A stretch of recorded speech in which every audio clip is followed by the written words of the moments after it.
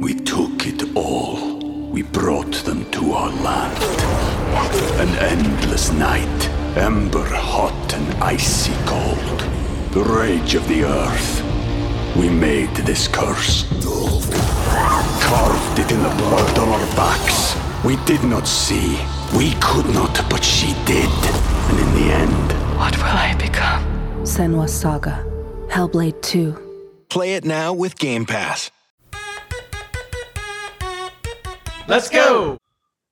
What's going on, everyone? Welcome back to Bingetown TV. I am Paul, and with me today are Kyle and producer Dave. We are so excited to be here today to talk about The Witcher Season 3. We're talking episodes 2 and 3 today. If you're here for the first time, welcome. We are Bingetown TV, a group that loves talking about some good stories. If you found us on our separate Witcher feed, welcome, and thanks for hanging out with us. But if you want to see some of the other work we covered, check out our main Bingetown TV feed at bingetowntv.com or at all of our socials. We have over 350 episodes with at least 70 plus shows. So we are sure you'll find something you like. And we also got our Discord up and running too. So if you are a big fan of The Witcher and want to talk theories, please check that out as well. Now back to episodes 2 and 3, titled Unbound and Reunion. Definitely a slow change of pace from the crazy episode 1. It was mostly catching us up on all the characters from season 2 that we didn't have in episode 1 of season 3. So we're getting glimpses of Cahir, Fringilla, Istrid, a bunch more, and a bunch more characters we're introduced to for the first time. So Kyle, as a newbie with fresh eyes, how was this? Was it a little overwhelming trying to remember all the characters? It's not necessarily overwhelming. It's just, I feel like there's just a lot going on, and I don't want to say it doesn't make sense. It just feels like there's a lot going on, and it's kind of like, where's this go? There's a lot of irons in the fire right now, I guess, in the show. I'm glad that the ending of episode 3 was kind of the reunion, actually why the episode was called that. I feel like I don't really want them to be apart anymore at this point. Like, I want them to just kind of ride further and further closer and closer rather towards the finish line. I mean, I'm a big Dijkstra fan, and he balled out in episode 3. He was fucking Vince Carter, elbow in the rim, fucking hanging dong on what's his name? What's the brother's name? Radovid, yeah. So that was nice to see. I love me some Dijkstra. So, and Dave and I were correct in guessing that Scooby, aka the elf whose name I forget, was gonna go to Cahir. So 2 points on the board for the good guys. Yeah, honestly, really good call there. He did go to Cahir. Wild ending. I mean, we'll get to it eventually, but really didn't see that coming at all.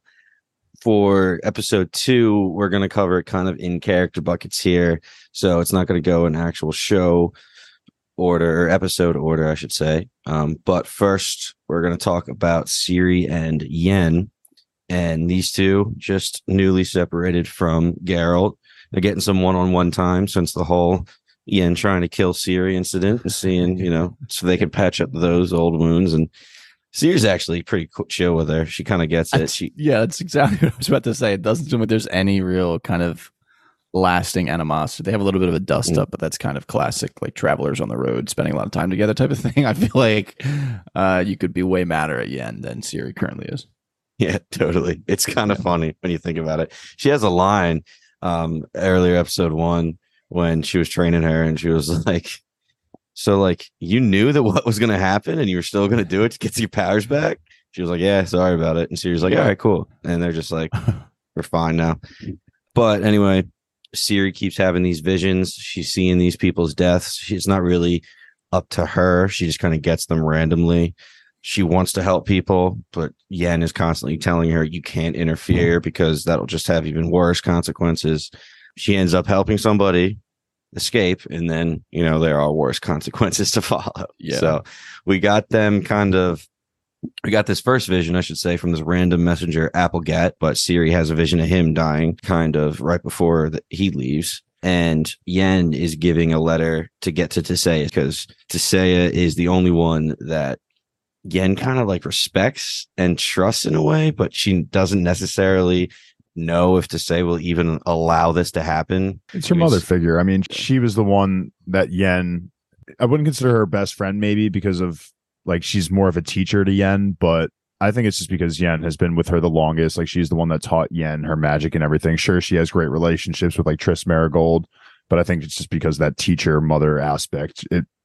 She can trust her more than she can anyone else, especially now that, you know, Fringilla, one of her mages, like is now working with Nilfgaard. Like she's less trusting of others. So I think it's just more so the fact that it's like a mother figure for her.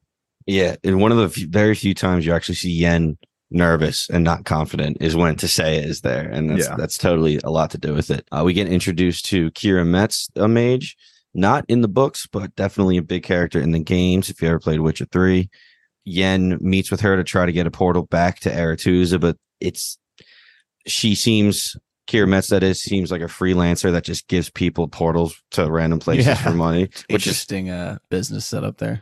Hell yeah, honestly, we talk about that all the time. If you had superpowers, what would you do? And we're like, real life or just like superhero life? Because real life, you know, do a teleportation and just charge people rides all the time, and that's basically what she's doing here. Oh my God, so it's really funny. So much money.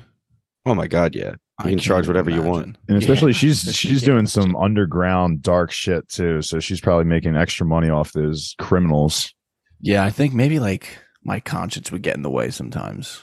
Because like she seems like to have a very like no questions asked attitude. Yeah, I was hoping that she would kind of stop that portal because you could clearly tell something awful was going to happen. And she just was like, all right. She just looked at the kid and was like, all right, I'll open that portal up. It was like, damn, Sorry, that's cold. Him. Yeah. Yeah, enjoy totally. I was saying the same thing. She makes eye contact with him in chains and then is like, all right, let me open this portal real quick. Yeah, I was really hoping for a little bit of pushback, but nah. Ciri had to be the one to give some pushback. I love when Yen told, I guess whatever the messenger's name was, if Yen with an A, it was like Applegate or something like that. Yeah. She was like, sorry, she got kicked in the head by a horse when she was younger. She hasn't been the same since. Yeah. I was like, damn. These random ramblings of a mad woman. That was so funny. Yeah. She was literally just staring at the guy, like just not saying anything. Yeah. I was like, okay, you gonna say something or are you gonna walk away? Like, what's going on here, Ciri? This is her first stranger interaction ever. She doesn't know how to react. But anyway, she lets that prisoner escape.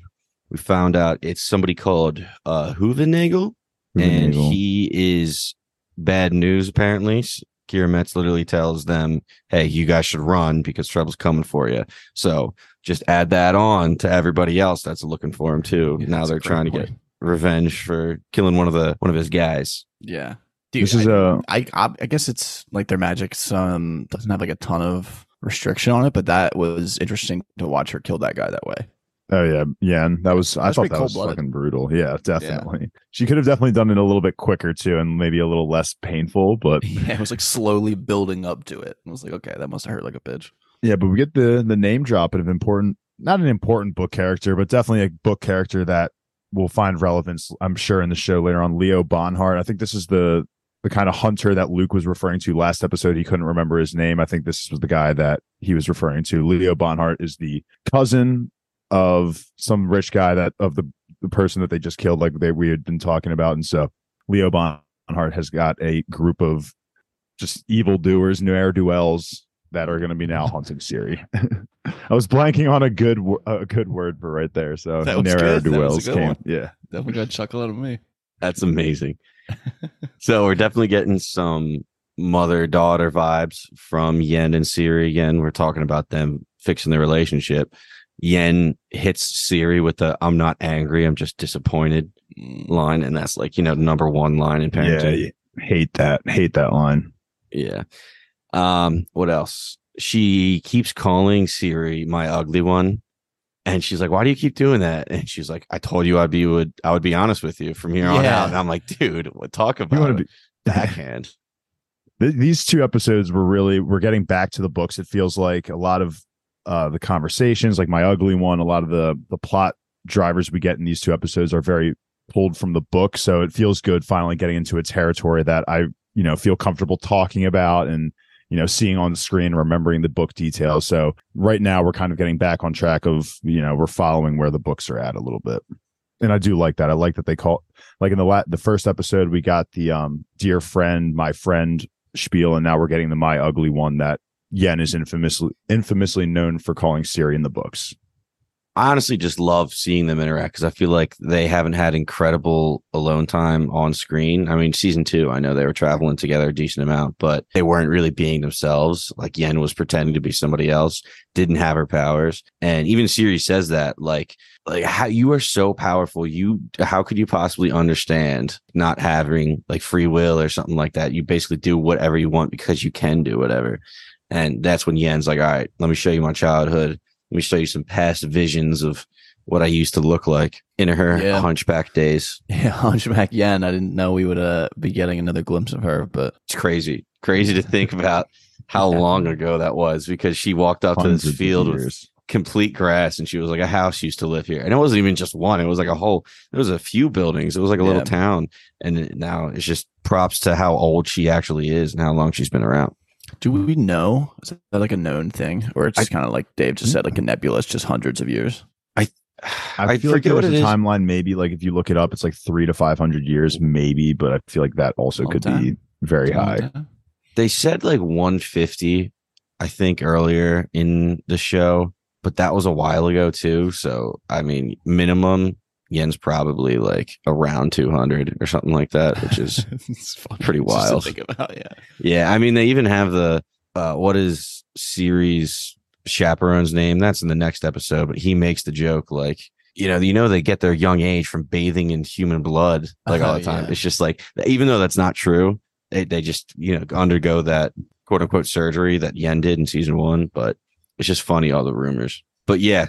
I mean, Ciri has a little bit more respect for Yen now and views her in a different way. And that's kind of all we got for them in this episode. Jumping to Aretuza, though, we kind of get introduced again to Vilgefortz. We get Sabrina, Stregobor, Artorias, all these high mages that I believe they're all in the Brotherhood. Artorias is such a sick name. You said that last season, too. That's so good. It literally sounds like a legendary Pokemon.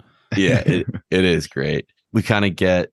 I think Sabrina is the mage for King Henselt, and they're talking about butting heads with other kingdoms because their supply routes are constantly getting attacked by the squirrels.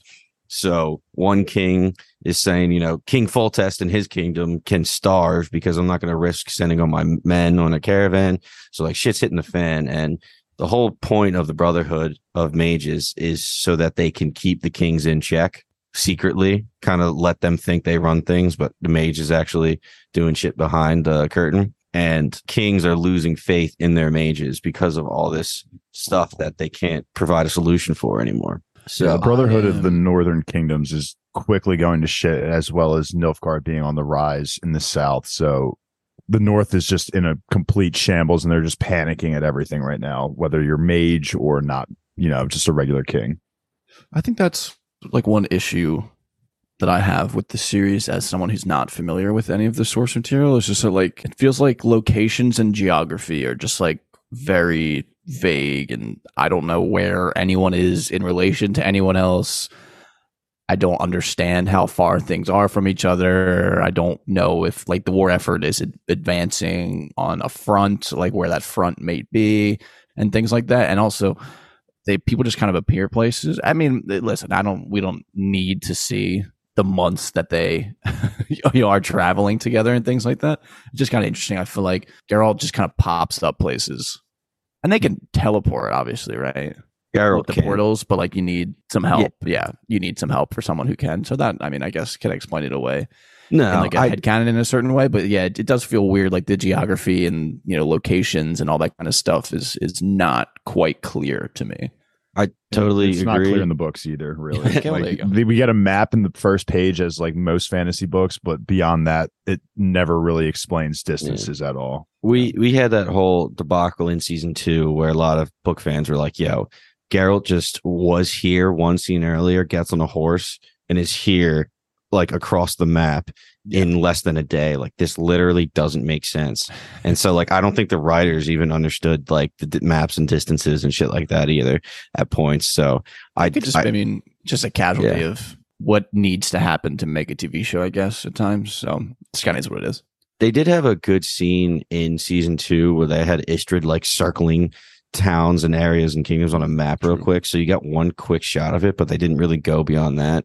I think in Shadow and Bone season 2, they actually had a really nice transition of them traveling and just doing the Indiana Jones like map, like line of path. And, you know, as cliche as it is, it's helpful and around for a reason because it helps the viewer get everything I just down. think it kind of lets you be immersed in the world a little more.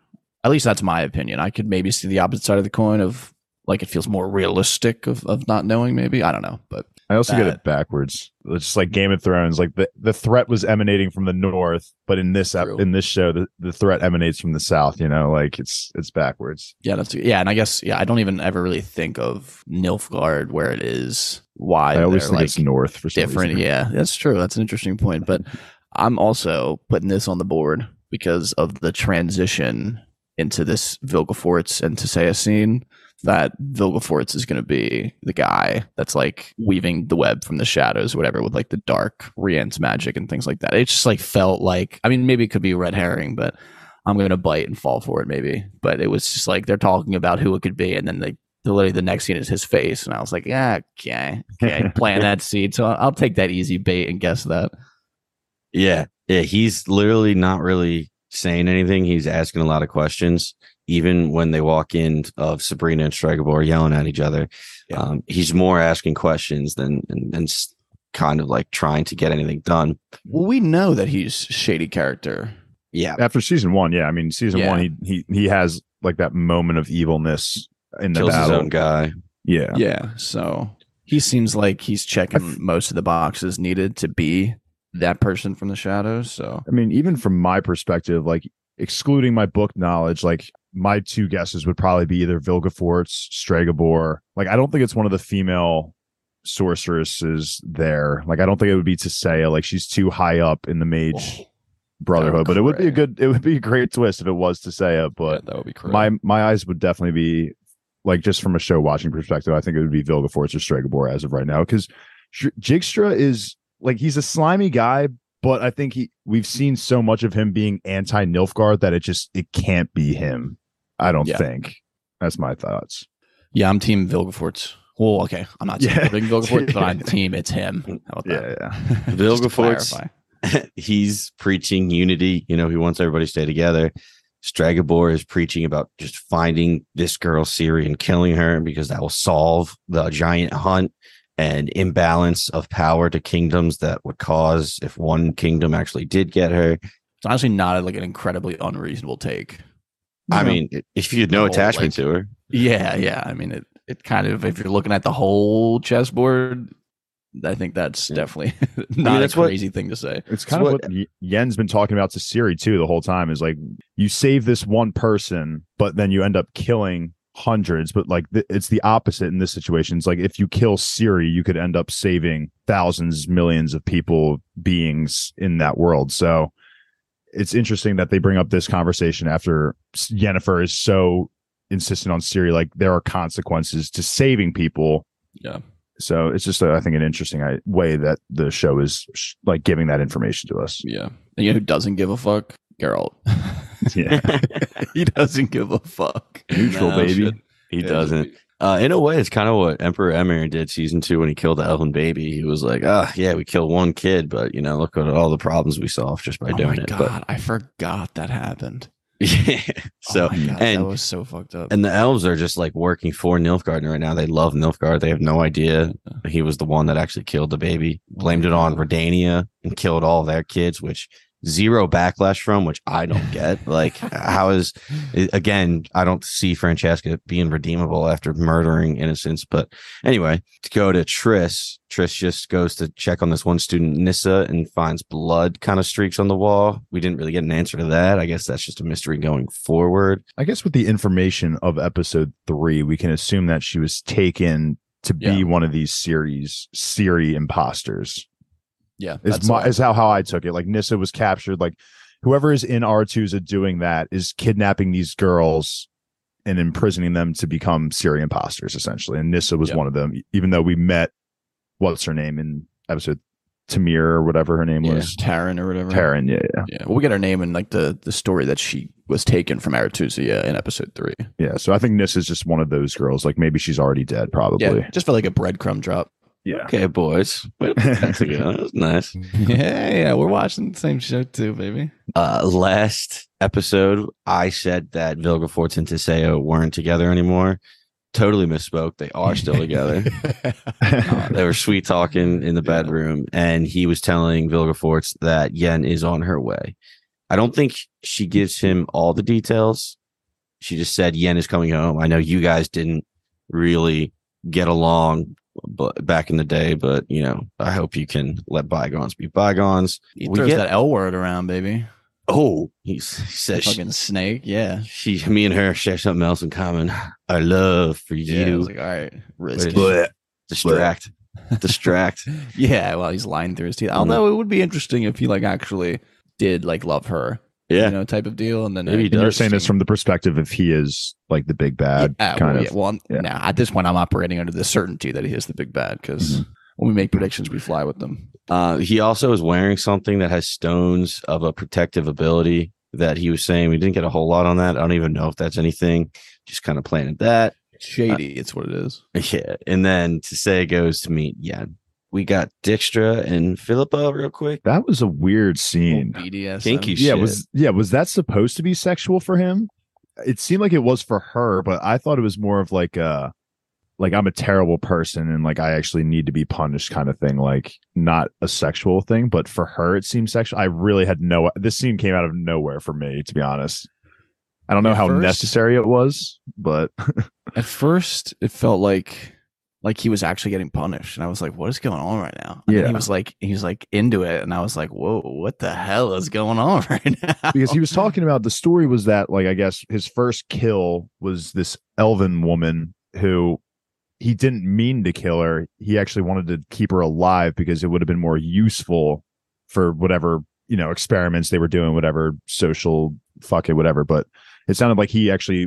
That kind of shows his I guess darker side, that he actually was twisted in the thought process of I'd rather have kept that elf alive because it would have been more useful to us rather than just killing her, which is definitely fucked up, obviously.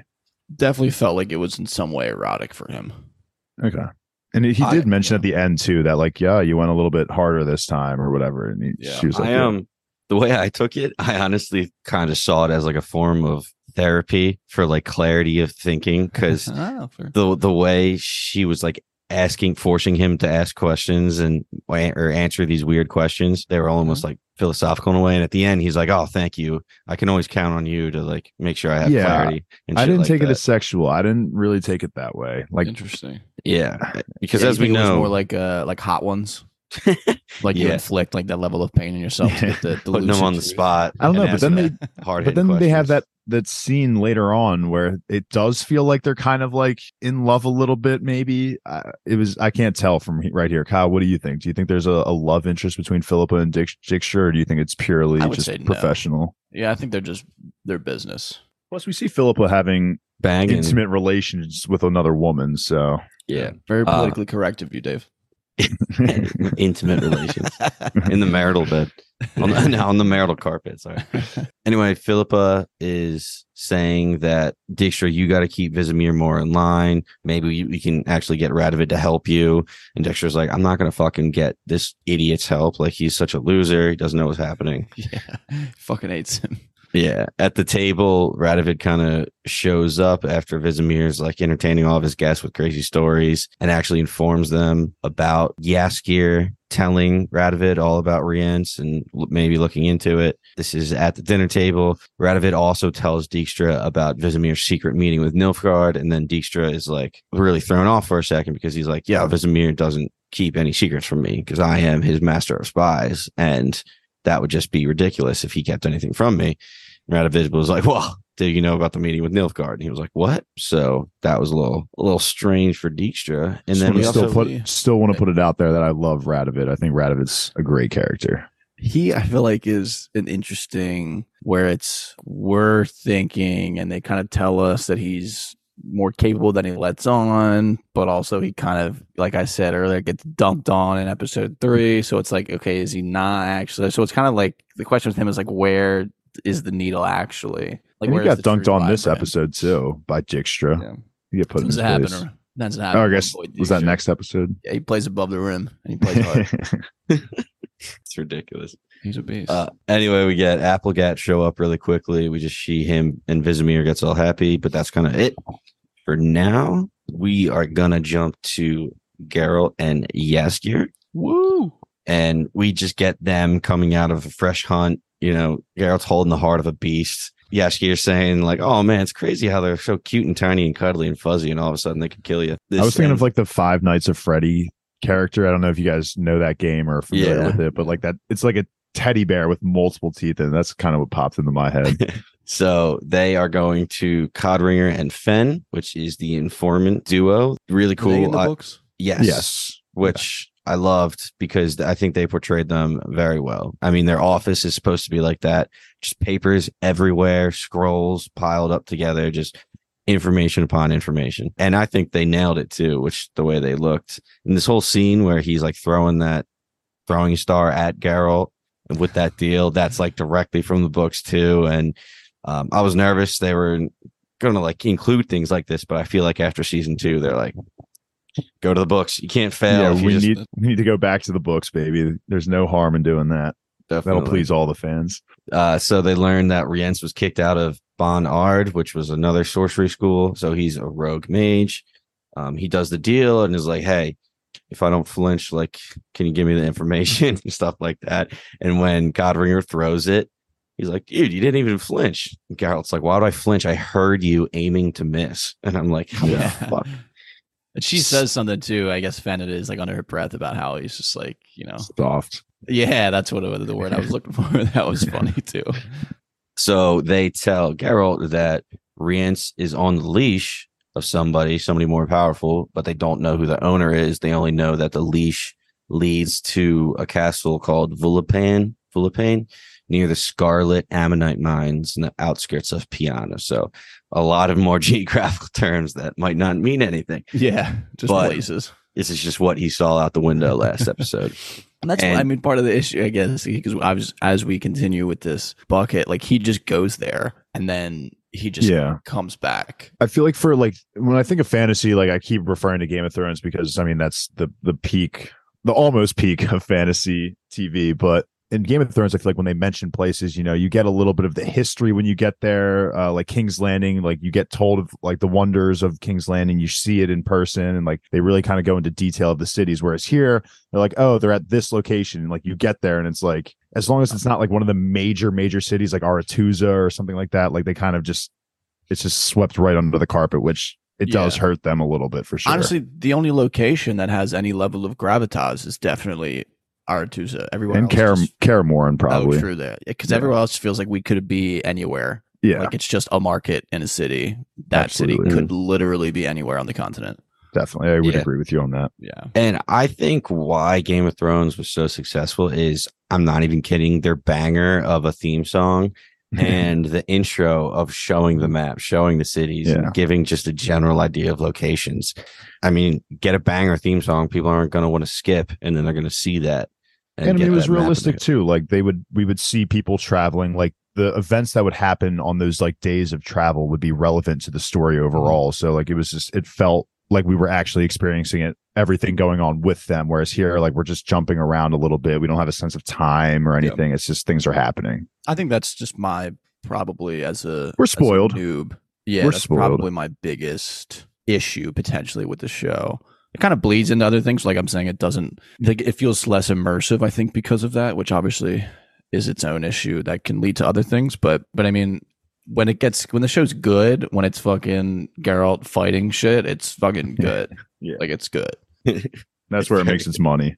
Yeah, and I mean, this was a good Mhm. fight. That was an interesting. And again, I guess I'm just gonna ask. Like, I'm assuming that monster was from the books as well. Whatever that like I don't remember that mashup one. of bodies and girl That- heads. That one was a fucked up monster. I personally, Yeah. Paul's a little bit more knowledgeable than me No. in this stuff, but I don't really remember it. But No, it was a I- fucked up monster. The fact that like the women's heads were like still connected to their bodies, like Yeah, they that was knew weird. they were conscious, but they couldn't control the body, but they could feel the pain of the bodies. Like that was that was messed up. I thought. Yeah, it was Like, weird. sorry, Paul. Go ahead and explain if you've seen this monster before. I was just gonna say I had not, and it was absolutely crazy. It was weird because the heads were like saying shit like he always comes, and that's what the girl was saying. So like we're thinking like, okay, so if they fail in this brainwashing, do they turn into like this headless, non-headless amalgamation or whatever? Yeah. I've never seen it, but it was crazy. That was a fucking good word.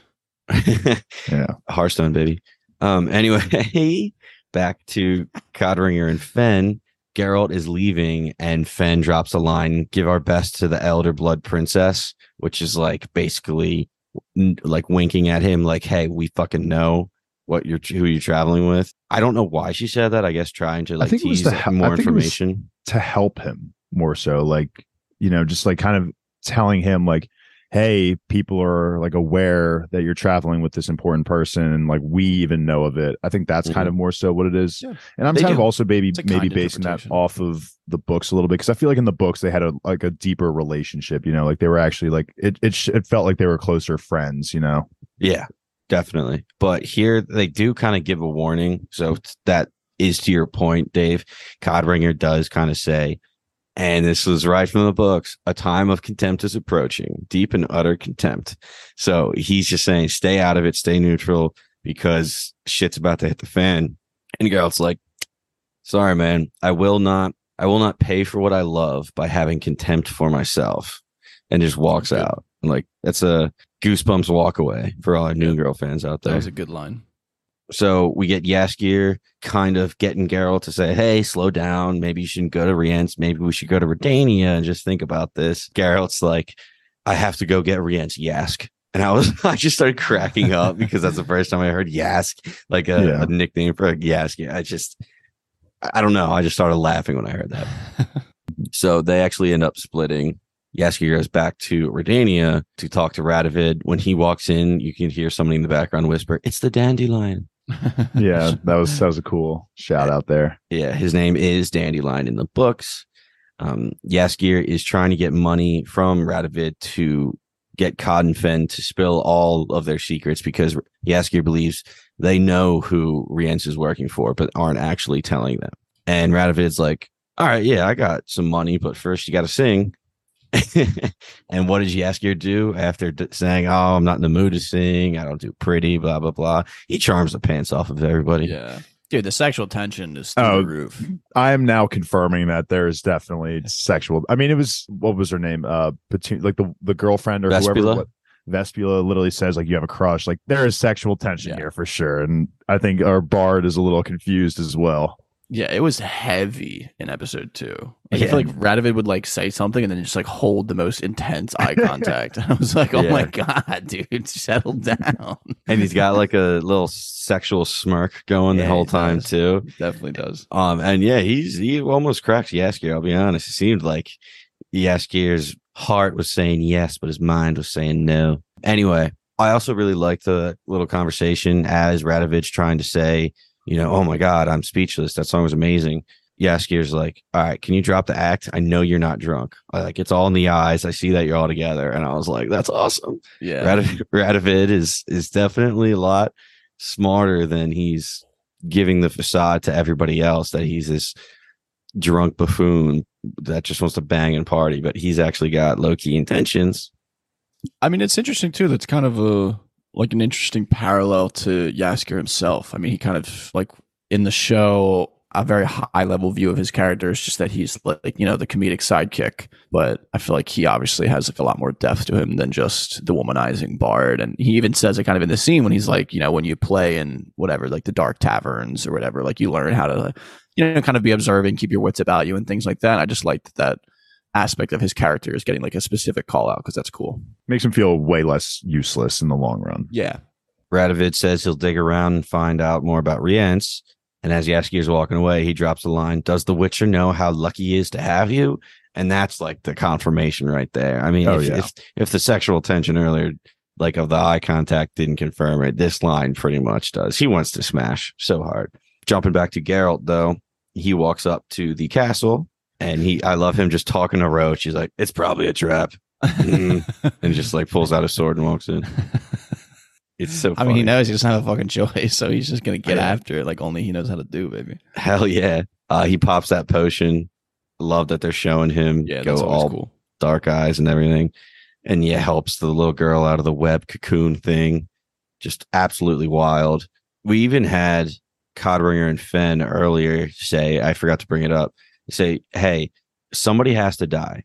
So either give up the girl or maybe have another girl with ashen hair and green eyes die. And he's like, no, I'm not going to do that. So all of a sudden he stumbles into this lair. And this chick who has ashen hair and green eyes wakes up and is convinced that she is Ciri. And it's like, Yeah, I know that's you're going to wild. come. Garrett's going to come. And I was like, what the fuck? So what were your first thoughts here? I don't even know what I was thinking. It was such like a crazy kind of ending to the episode. I guess the idea of when we learn kind of what it is pretty crazy that like that is a level of magic that's possible. I guess whatever that woman's name is, Annika, I believe, Yeah, Annika. mentions like the skill needed to do it. But yeah, I was just like, I was just so unexpected that that's how she was acting. I didn't know maybe what I was expecting. I just thought she would just whatever be like a scary little girl, and then she was like pulling out all of this shit, and I was like, whoa, this is totally going to be an issue. The ashen gray hair and the green eyes were one thing, but then when she's like, I'm serious, like, fuck, Yeah, like that was weird. click right in that next episode. Easy. Yeah, that was definitely a good way to end that episode. Because it definitely threw Geralt completely off too. Like he had no idea what the fuck was going on there. Yeah. Well, he was just like, okay, we'll save this chick, we'll get her going, and then she said that, and you could just like feel internally like the sigh. He was like, oh my god, like now this is a thing. Like what the fuck? He like goes up against crazy monsters, doesn't really get startled, but when she was like, I'm Ciri, he like stood up and like stepped back like shocked, and That's like my that's girl. It's his one weakness, man. Is Ciri and Just Yen. another problem on the plate. Yeah. Yes, Yeah, definitely. if the fucking fate of the universe wasn't enough. That's basically the games, The Witcher 3, and it's fucking hysterical because everybody's like, Geralt's main persona is, I don't want to get involved with everything unless I have to. I only do monsters. But in the games, you're like talking to everybody, sticking your nose in everybody's business to get quests. And that's kind of what this show is. He's like going along and shit is just getting thrown at him and he has to deal with them one after another. So we get some quick scenes with some characters that we'd left back in season 2.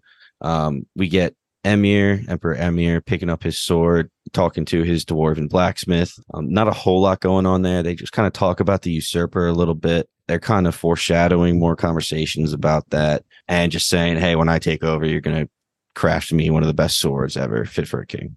His I like- personality is, and I'm sorry to step over you, Dave. No, you're good. Feels like incongruent almost with his reputation, and probably that's on purpose. It's just like I don't know. He doesn't feel like such like an imposing character. And that kind of goes into what I want to say here is that I like that we're getting these shots of Emir just interacting with his army and just people within his court, because I'm fairly certain, correct me if I'm wrong, Paul, in the books, I don't think we never get shots of like him, like what his thoughts are really, like maybe one or two throughout the entire series, but I feel like we never get these shots of him, what he's actually doing in the North, who he's interacting with, what he's actually doing.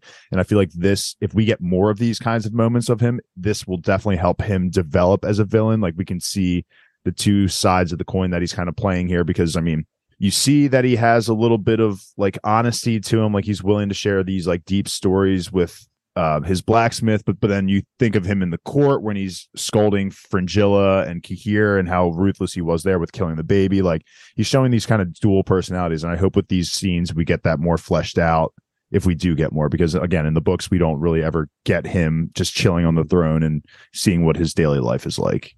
Yeah, the Emperor Emir scenes in the books are far and few between, and they purposefully don't give us too much information when we get his perspective, because it is a secret who he actually really is. Very I guess, true. yeah, that's a thing too, that the reveal was so late that we don't get it for the first like couple books, Yeah, exactly. So it is interesting to get the full-fledged perspective in the show, but it stinks for the show watchers that they can't get that crazy, mind-blowing twist at the very end. But I don't know. Maybe read the books and try to forget, and it'll blow your mind again.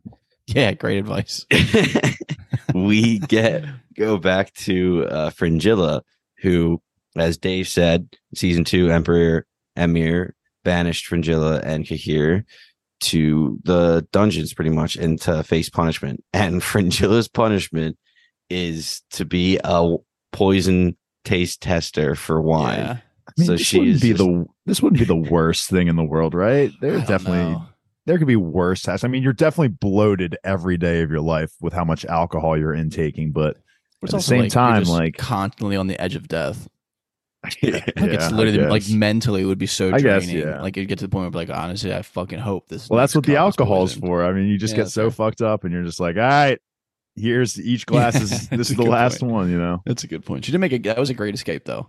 Oh yeah. That was think it was very smart and resourceful. opportunistic. Yeah. a little confused. About how they go in and she's not there on the table, and they're just Fair, like, "We'll just take this body." But fuck it, whatever. Interesting. I thought it was funny when they just threw her. Yeah, And Yeah. it would have been funny if it was just like, Ugh. like, yeah, like you think you would have gotten something out of you. She just like hit that tree and that stack of bodies, and like I would have been like, I was thinking the same thing. Like they threw her pretty fucking hard too, and she landed. I was like, "Where's the noise here?" she's been drinking so much wine. When she lands, it forces a fart out of her, and then all of a sudden, no. It's the American dad thing, Paul. It's like you get so drunk when you fall, you don't feel anything. Like your body just goes limp, so it's okay. there you go. yeah, they said, "Oh man, the wine makes them heavier," and that was their excuse for picking up one body. That was actually 2 bodies, but okay. I thought it was still funny. Yeah. Interesting escape. And then we only got 2 more other characters for this episode. We got Cahir in the forest in Tamaria, I believe, and he is trying to protect the caravans that keep getting attacked, or like in the front line of the army. I don't even know at this point. Yeah, he's But- basically just a grunt. Just he's supposed to throw himself at anybody he sees. Yeah. So he's constantly fighting like day in and day out. And Gallatin, the squirrel, comes up. Apparently they have some history together. This was the old friend that he fought side by side with. I love that they just call each other like you stupid pointy, and Gallatin's like, you blunt-eared bastard, and like stuff like that. It's just such a smart little insult jab that would totally be a thing if like ear definition was a thing. Cahir wants Gallatin to take charge of the elves, and Gallatin's basically telling Cahir, Francesca isn't doing her job anymore. Maybe I should take you up on that. That was really Bonding over burying some bodies, as bros do. yeah. Just This some is- traitorous plots over over burying some bodies. That's just classic. Basically Tony Soprano and Paulie Walnut's just in a different universe. Oh, that's funny. And then finally, I was happy to, and I'm sorry to step over you, but I was happy to see Cahir. Not even like beyond the fact that that's what we guessed it was going to be. It's just I like his character, so I'm glad that he's now like kind of filling into a more prominent role. Again, obviously he played a big role in season 1. Excuse me, and season 2. So he was like the prodigal son that the emperor loved, disgraced, now trying to get that honor back. It's it's a good story. Zuko. Yeah. Prince Zuko, baby. That's so funny. So that's literally exactly what I was going to bring up, especially what happens in episode 3. Well, I'm curious also to hear what your thoughts on like what Cahir and Fringilla's future are, because we'll start with Fringilla, because Cahir clearly still has a bunch of loyalty for Emir and Nilfgaard himself, whereas Fringilla has now escaped the realms of Emir. So, like, what do you think her first plan is going to be? You think? Food. Yeah, of But, course. in all seriousness, Some water and bread. I would assume, and she's going to have to go to her dad. It's her dad, right? Artorias is her dad It might be her uncle. or uncle. Either He's way, in Aretusa. Yes. I feel like that's got to be stop 1. I feel like that's my Maybe, thought but, process is that dangerous though? Aretusa. Is she like kind of a traitor technically? I mean, She did say when she was in the but dungeon. Yennefer did the same thing. She was a traitor and kind of went back to Aretusa anyway. But sorry, Paul, go That's ahead. true. No, you're good. She did say when she was in the dungeon that she had another shot. She would play that game that she had way smarter and way slower because she was way too gung ho Gung-ho. and coming in swinging when she was younger. Yeah. So she's going to play it slow and plot from the background for a little bit before she makes a return. Yeah, I could see it. And then finally we get Rience this episode, sneaks his way in here. Honestly, I didn't like him in the beginning of season 2, but I love what he's become in this season, if I'm honest. He's grown on me a lot. I love this was his a acting. great scene. This was a great scene. Goes into Codringer and Fen, threatens to burn the cat. I started freaking the fuck out. Pissed. I was like, dude, take Emily. I'll save the cats. Take my girlfriend. He walks out of the burning building and he's holding the cat. I'm like, thank God the fucking cat's alive. I was Like, not who yet. cares about Codringer or Fen? Like, the That made cat me like made him it. more. Yeah, he's not as ruthless as I thought he was. As the screams are in the background of just burning humans. So So funny, it just Philippa is just there on the log, just an owl hanging out. yeah, you saw that. Okay. I thought that was funny that she's just there. That threw me off for a second. Yeah, But we'll she go into it, Paul. she says earlier when she's talking to Dijkstra, oh, like Codringer and Fen aren't involved in this. Maybe I'll have to pay them a visit when she's talking to Radovid. So you do learn that Rience is actually doing the bidding of Philippa a little bit, but Philippa is playing ignorant to Jaskier when she's saying all this other stuff. So she ends up watching Rience go and do all that. And then you see her fly in the portal real quick as Rience is leaving. So you have to imagine that they now know of Geralt's plans. I just was so shocked that Rience didn't notice that a bird flew into his portal with him. That was the only thing I really had to complain about. Because at first when I watched it, I was like, why is Philippa with Rience? I took it as they came together and then left in the portal together.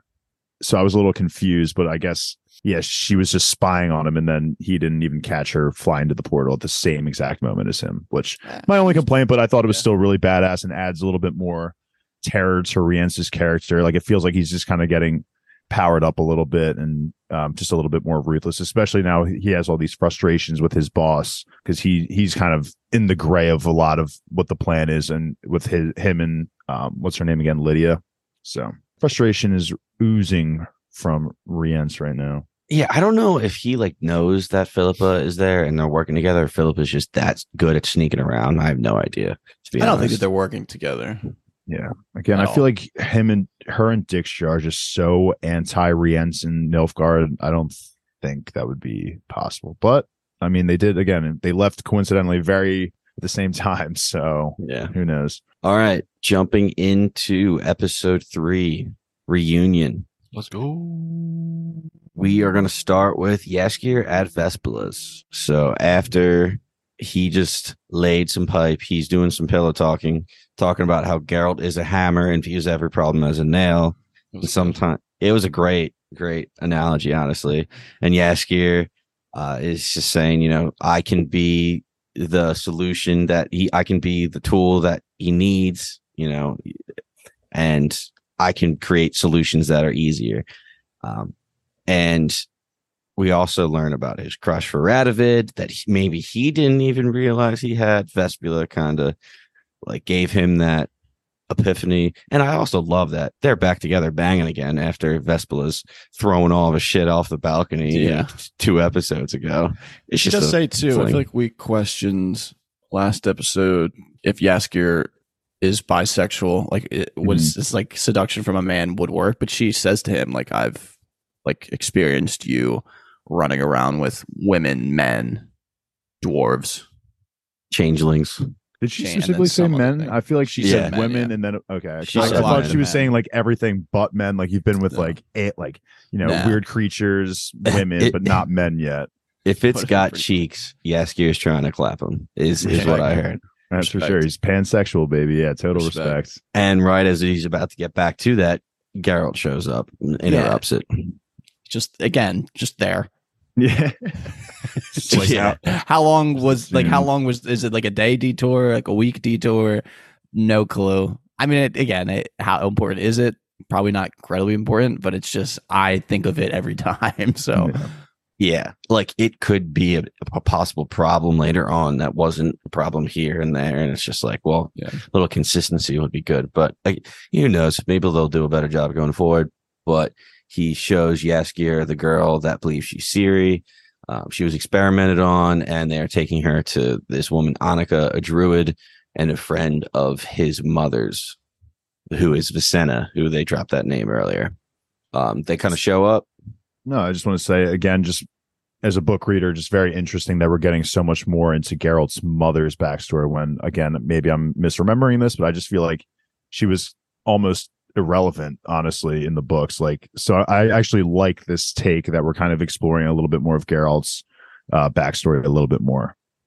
Definitely. So Otto shows up first. He says he smelled Geralt coming from 2 mountains away, which is awesome. He is a werewolf who was hiding from the plague out in the forest, the plague of 21. Yeah, that was fun. Made me laugh.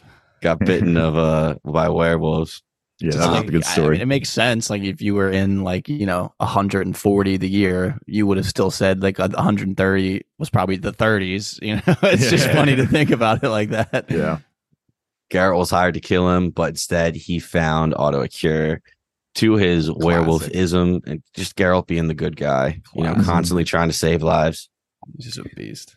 We get that relationship with Annika to Geralt's mother. Annika was at the Tower of Truth or something like that, the Temple of Truth, mourning, but there was a fire. Annika was there for Vicenna, but Otto was there for his wife and children. That's where they met. I don't know how important this is going forward.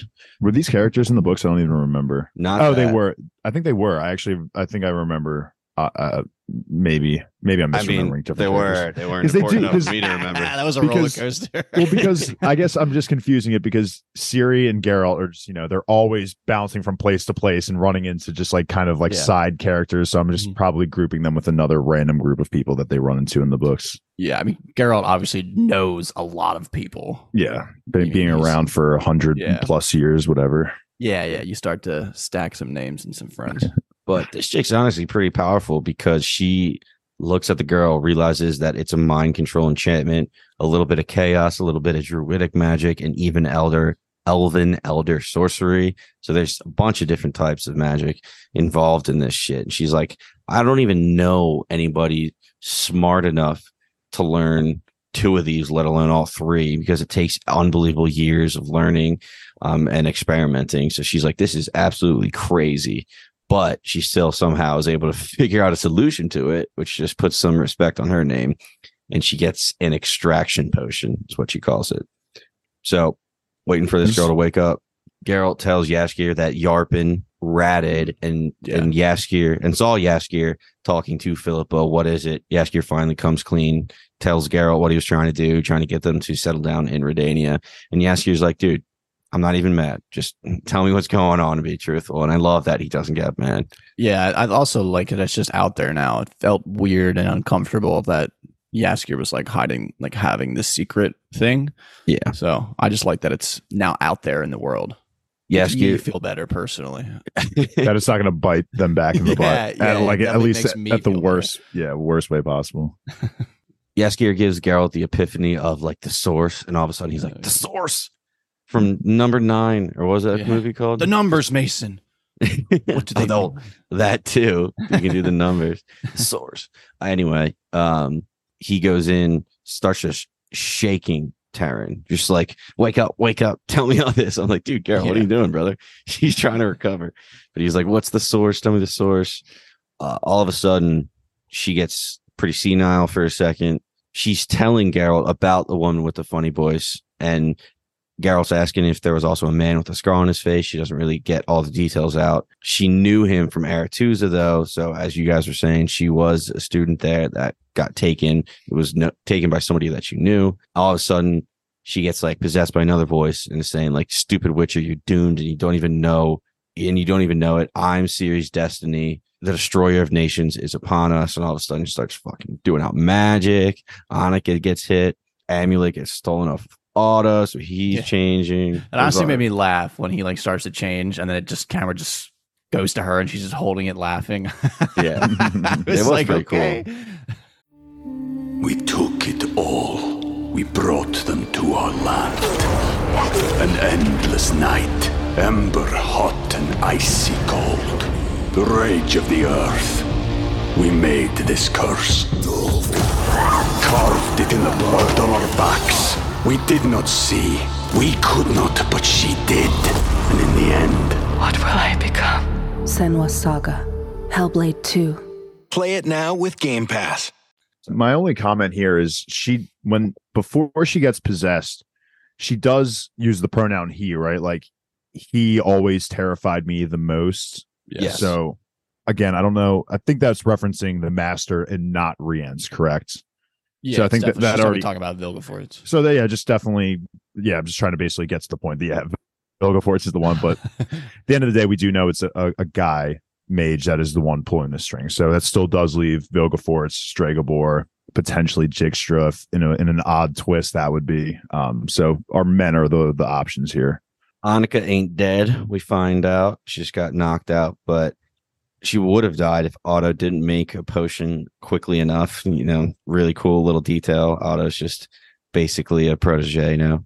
Get a little bit more details on Geralt's mom. The Destroyer of Worlds, too. Yes, Destroyer of Worlds. Interesting nickname. Really cool nickname. It's a good one. With the going on to Geralt and his mom, I did not expect to see him cry. I don't think anybody did. That was wild. Yeah, that was quite interesting that happened. I was, like I just said, basically, I was not expecting that at all. And Dave, too, I guess you kind of talked about it and answered my question on most of like how important is his mom in the books. I feel like they've tried to make it like somewhat of a thing. Because it was definitely, I feel like I remember it was big at the end of season 1, right? Yeah. When he's like in and out of like she saves him, I'm pretty sure. I don't know if that was a vision or like her actual self, but exactly when he's on those drugs tripping. Yeah. So it seems maybe it's playing a bigger role in the show. You got mommy issues, man. Don't we all? Well, this is crazy because Annika was saying that Geralt was telling Annika that Vicenna would use her magic to create elaborate meals that they couldn't afford. And I don't believe that I knew that Geralt's mom was able to use magic. I think that was the first drop of it. Interesting. I guess I can't remember too of like, how could they ever be hungry then if she could just make magical food? You need the source. The source. Well, I was also going to say maybe it's just illusion magic. Maybe it was just like a small piece of like bread that she would just be like, all right, here's a fancy ass meal. But it was just a good point. Yeah. That is a good point. No, I totally understand. Illusion magic gets used in this very episode. So yeah, like true. How could you be poor and homeless if you can use magic? But anyway, he went to get water one time. He came back. She was gone. And Annika is trying to say she got her pack of cigs, man. Yeah, pretty much. Annika's trying to say, it wasn't the only choice, but it was a choice she made. She was trying to save him. And, Geralt won't abandon Ciri, though. He won't do what his mother did, and he won't abandon Ciri, even if it costs him his life. So he says, hey, can she stay here while I go to Aretuza? It was an interesting line when she says, when she's talking about like how parents would ever make decisions, impossible decisions, and they probably think about it for the rest of their lives. Obviously, I'm not a parent, but I have parents, and that just kind of like it made me think larger than the show context. It just like was a thought-provoking line that kind of got a reaction out of me. Just kind of thinking about that from my parents' perspective was just interesting, and it's fun when you watch TV or movies or read books and they make you think about your own life like that. So just want to give a little hat tip for that line. That's kind of the end of Geralt that we get for this episode. We're going to jump over to Yen and Ciri. They walk into a dwarven bank and we get introduced to Giancardi, head of the Giancardi bank. Yen ends up saving this guy earlier.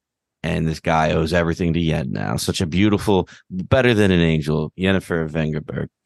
I thought it was funny that he was telling the story to her. I did too. I'm like, dude, that felt like why don't you just tell this to Ciri? Yeah, because I guess the scene opens up and he's talking, and you don't really you're not actually on that perspective yet if it's him talking to her. So I was like, okay, he's obviously just telling Ciri about how they met, and then it was him talking to her, and I was like, why is he telling her this story? Yeah. I totally was thinking the same thing. It's like, dude, she was there. She fucking knows what happened. It's just funny. It just made me laugh. So she gets Giancardi to lend her his most secure vault, and also she gets a chaperone for Ciri. His name's Fabio. Cool guy. Doesn't realize who he's walking around with, and he constantly is calling her like a little brat and stuff like that. I think it's funny. She still kind of is. Oh, not totally wrong. Sure. Yeah, she's definitely a duck's arse or whatever he calls her. Yen puts a locator spell on Ciri's talisman. And then Yen goes to meet Tisea in the vault. She confronts Tisea about spreading the name of Ciri to gain favor with the kings, which is exactly what she did. And Yen's like, yo, what the fuck? And Tisea just kind of deflects it. If I remember, she didn't really say like what she did. She was like, curry favor. Like, I'm just trying to like play by like the rules or something, not keep everything from falling apart. I don't know. I just didn't think Tisea could be excused for trying to hunt down Ciri. Maybe she didn't know Yen and Ciri were together or something like that. I don't know. I feel like at this point, that's got to be made like enough mistakes and bad decisions against other people that like grudges are pointless. But they do have that incredible line that Tisea has where Yen is constantly saying, I'll do whatever I need to do to protect Ciri. And Tisea is like, you finally did it. After all those years of searching for a cure, you became a mother. And it's like, oh. that was a feel-good moment for me. I very much enjoyed that line. Yeah. You also, I mean, I obviously meant that coming from Giancarlo wouldn't have meant nearly as much as it means coming from Tisea too. Like that was the one character that needed to say that to her. The beef was squashed with that one line. I loved it. True. Jumping over to Ciri and Fabio, he's just constantly passing out business cards. Giancarlo Bank, keep it in your thoughts. Yeah, that was Bank. good. Remember the name? Ciri's just eating donuts, and he's like, dude, I've never seen anybody shove donuts down their face. It's just four Just of like, them. Yeah. And I'm like, dude, you don't know who you're talking to. That's Princess. She's basically Chopper from One Piece. She loves sweets. Shit. I remember in the books she was also the same way. She was constantly called a pig because she loved like just eating all the time. That's funny. I liked that, and again, this was like I can see people rolling their eyes and getting mad at this, but it made me laugh out loud when he said that he was wheat intolerant. Yeah, Like I can see have people it. being like, "Oh, there's just inputting too much like pop culture," or like because it's like whatever, like gluten intolerance is like a now in vogue thing in the past decade. But I literally made me laugh out loud when he said that. He's woke way before wokeness was a thing. She sees a painting of Thanid Isle, home to Aretusa, and the Tower of the Gull. Sorry, not the Gill. Stupid autocorrect in my notes. Tor Lara. That's just kind of foreshadowing. We've talked about it before, at least heard the name before. And we've seen shots of Aretusa before too. So this is just emphasizing how intimidating that actually looks out in the sea.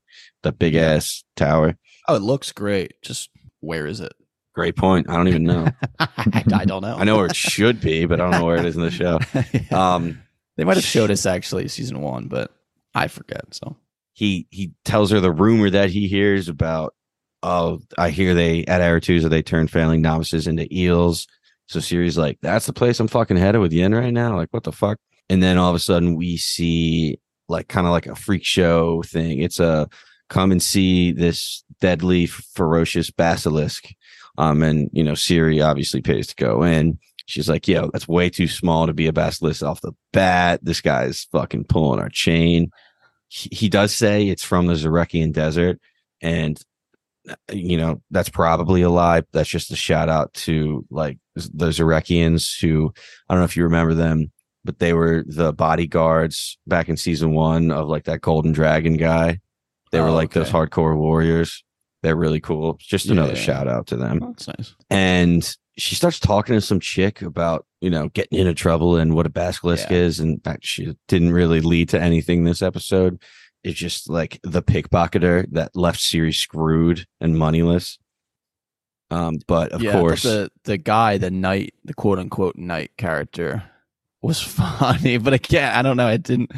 It was funny, but it's also like, it's tough because the show is like, where does it actually want to go? Like, what kind of genre? It's not really the right word, but like, does it want to slide itself into? Like, does it want to? It kind of almost feels like it has both hands in like a darker tone, but also has like these like that felt like MCU level comedy. Yeah, with that guy, and it's like okay, it was amusing, but it's kind of like, does the show need that? And like, should it do those kinds of things? My only defense for this character is that this kind of came to my mind right now is that maybe he was working with the girl that pickpocketed Ciri, like causing a distraction for her, like just trying to, tell these fake stories of how valiant and smart and heroic he is. And that kind of draws the eyes away, but I'm not 100% sure, but I agree. It was definitely very corny and not necessary, I guess. I think well, it's also because it's like Sirius being a badass and it's 16. Yeah. Right. yes, And it was That's- smart of her to be like, hey, this guy did it so that there's no attention on her for sure. And to add to that, this guy is obviously trying to impress everybody. Lying. He's like, stay back. I've killed like 5 of these things before. Yeah. Like basilisks are crazy. They can kill you with their breath. And Siri's like, dude, that's a baby wyvern. Like you have no idea what you're talking about. So by doing that, it shows one, how little the public knows about monsters. Mm-hmm. 2, how smart she is. And then, 3, how good of a fighter she is. After she tries to save it, realizes, it's coming to attack her. There's nothing she can do. She goes like, where's my knife? And then that pickpocket throws it to her. I assume the pickpocket took the knife as well. But it's just showing Ciri kill this wyvern, just really just pumping her up. It also emphasizes what, again, Yen was saying earlier on, that no good deed goes unpunished, basically. And I think Ciri is now, she was already kind of seeing that a little bit with what she had did and how Yen explained it with saving the kid in the last episode. But now she's again experiencing it here by trying to save the wyvern, but then it backfiring and then causing potentially more people who could have died from the wyvern, things like that. So she's really kind of seeing that come to fruition. And yeah, that Fabio is going to mean right hook. Yes. that was a funny quote. I will say that was a good quote that he said. Yeah. He's like, he knocks him out. He's like, John Cardi Bank, mind well the name. Yeah. Yeah, that was good. And the adrenaline just sets in. And as they're walking away, he was like, that was amazing. I'm going to get fired, but I don't care. That was sick.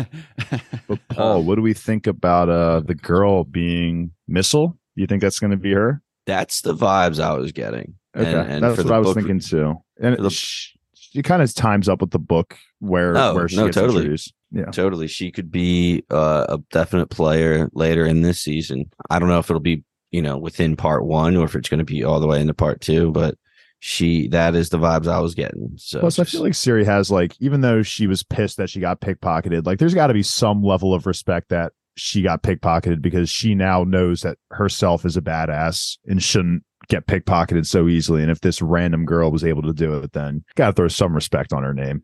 Is this a love interest? Potential. We'll see. Is this a love interest? I didn't see any sparks flying though. I definitely saw some fire in those eyes though for murder and bloodlust. Yeah, nothing turns me on more than just getting all my money stolen and watching them right away with it. People like confidence strippers and competence. Strippers. Yeah, never fall in love with Treasures. pocket. Shout out to strippers.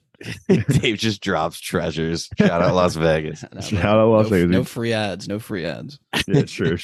So she doesn't have any money. She just tells Fabio, yo, I'm going to be in trouble. You should just run away, fend for yourself. All of a sudden, we see this woman grab Ciri and slaps her and was like, yo, Yeah. I am Mistress Lou Antil or whatever. You will treat me with respect. And Yen comes up and he's like, oh, sorry, that's mine. My bad. That's my ward. I'll take her off your hands and she'll show you more respect and shit like that. And all of a sudden, Sabrina and Tisea show up. So we find out that this other mage that grabbed Ciri, her name was Rita. So it's a little Aretuza reunion going on right now. Are they? I got the impression they're like in a town that's close to Yes. Aretuza. Because it was like, Yeah. why did this woman just assume that Ciri was a novice?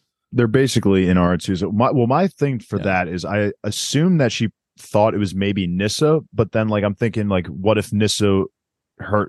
What if the experiments were including changing her hair color or eye color? fair. But if it was coincidentally that she did have ashen gray hair and green eyes, then they were probably like, oh, this is the missing girl that's just wandering from school. But I feel like I had something else I wanted to say. Yeah, that was just but something can't that remember. caught my eye.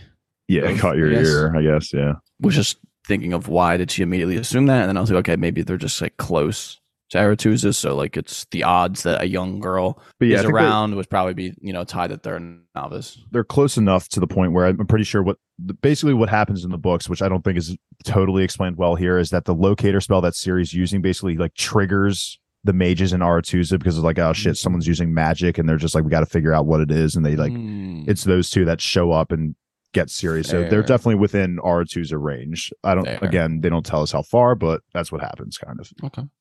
We get this intense scene of Tisea meeting Ciri. She's like, Don't talk about eye contact. Don't you take your eyes off me. Don't you dare take your eyes off me. That was fucking nuts. And, and then do we have any explanation for that? Like, was it Ciri's like overwhelming power that caused her eyes to bleed, or was it something else?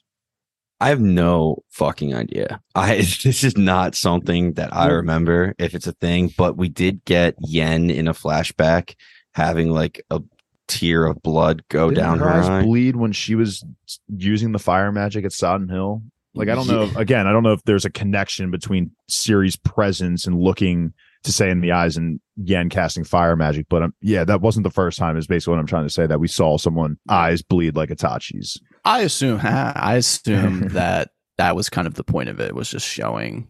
Like, I feel like Tisea in that moment recognizes how powerful she is because of whatever the hell was going on internally. So we jump right to Aretusa. All the mages are catching up. They're in the spa. They're wearing way too many clothes. They were all in their birthday suits in the books. So I was like, I don't understand. I believe this is rated TV mature. Why are we sure? How are his descriptions of naked bodies? Sometimes they get real into it, and then sometimes they don't. I don't think honestly he's just like, yeah, he just naked. Talks about how all the mages like have beauty as their number one thing, and literally they try to get their cleavage popping and everything. And so he does describe, I'm pretty sure the word breasts is used quite a bit. Oh, he's not a bosom guy, he's a breast guy. You know, he might mix it up a little bit. Yeah, so you got to mix it up a little bit. I don't think he ever uses the term mommy milkers, which I don't know is a good one. So that's probably why the books didn't do so well. Yeah, okay, fair. Yeah, it was translated from Polish, so maybe there was a little lost in translation. Yeah, that's exactly what happened for sure. But yeah, they are just treating Ciri as a maid. It's like, hey, wine girl, come refill me. And she's fucking up. Yeah, right. And Ciri's like not getting the right wine. She's like, you know what? Go fucking get it yourself then. Yeah. So this like hazing that they do for like, because I mean, Yen experienced the same thing when she was in a first and apprentice. I think it's just you're pushing them out. Like, you wanted them so desperately to come to you, and then you just treat them like such shit that they want to like run away and stuff, and then you don't allow them to run away. It's like, how does this work for anybody? But I guess Yen turned out all right. Like, yeah, it's kind of more, I guess, just like a cycle of like, it happened to me, so like now that I'm in a position to do it to other people, like, I mean, that's exactly what hazing is. Yeah, like, to take that revenge. So yeah. This conversation though that Ciri and Yen have was awesome. I think this is my favorite part of maybe even both episodes. Ciri brings up, I mean, she has the point. She's like, I came here to practice magic. I didn't come here to just be a slave to everyone and just get wine. So, and I like that she also called out Yennefer. She's like, you are one of the most powerful mages, and yet here you are putting up this fake personality in front of these mages. Like, why can't you just do what you want to do? And Yen clearly, it definitely hits hard for her, and she has no idea. She's kind of now realizing, like, shit, maybe being a mother wasn't the best thing. Yeah, it's like, all right, you little bitch. Yeah, she's like, get used to being treated like a low-level novice. Like, this isn't Sintra. You're not a princess here.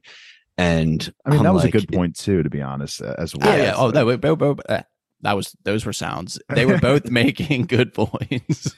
I have a little Jimmy moment right there. No, totally. But like, if you're looking at this child like she's your daughter, I understand that you have to let her kind of be treated like a servant in order to blend in, pretending to be their ward, because they don't know she's Princess. Yeah, they talk about her. Yeah, there, like in Rita, the room. She's like, yeah, Rita's like, what's that so damn special about this chick. Yeah, damn Sintra princess. And so I think Tisea is the only one besides Yen, obviously. And we do get that line from Ciri to Yen: just because Tisea saved you doesn't mean you owe her for the rest of your life. And Yen comes back with, this is the version of myself that I need to be while I'm here.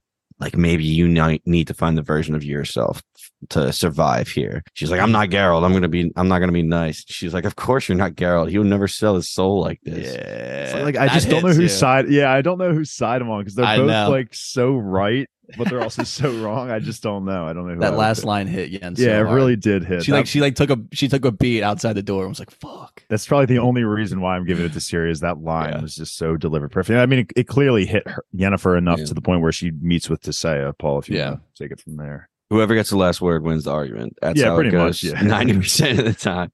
So Yen actually runs away to talk to Tisea. they're saying that Ciri is basically the center of all this conflict.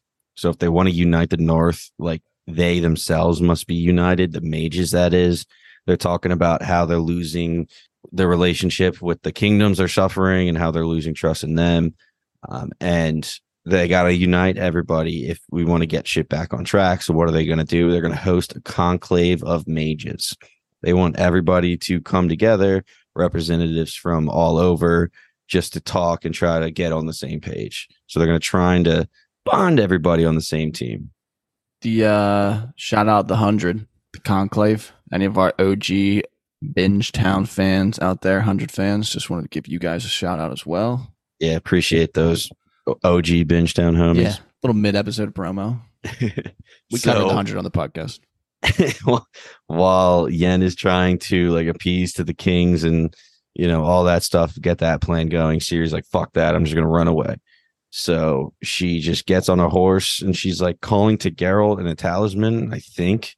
And I was a little confused about that because I don't think they talked. I think it was that. just like her, setting up a prayer, like just about to die.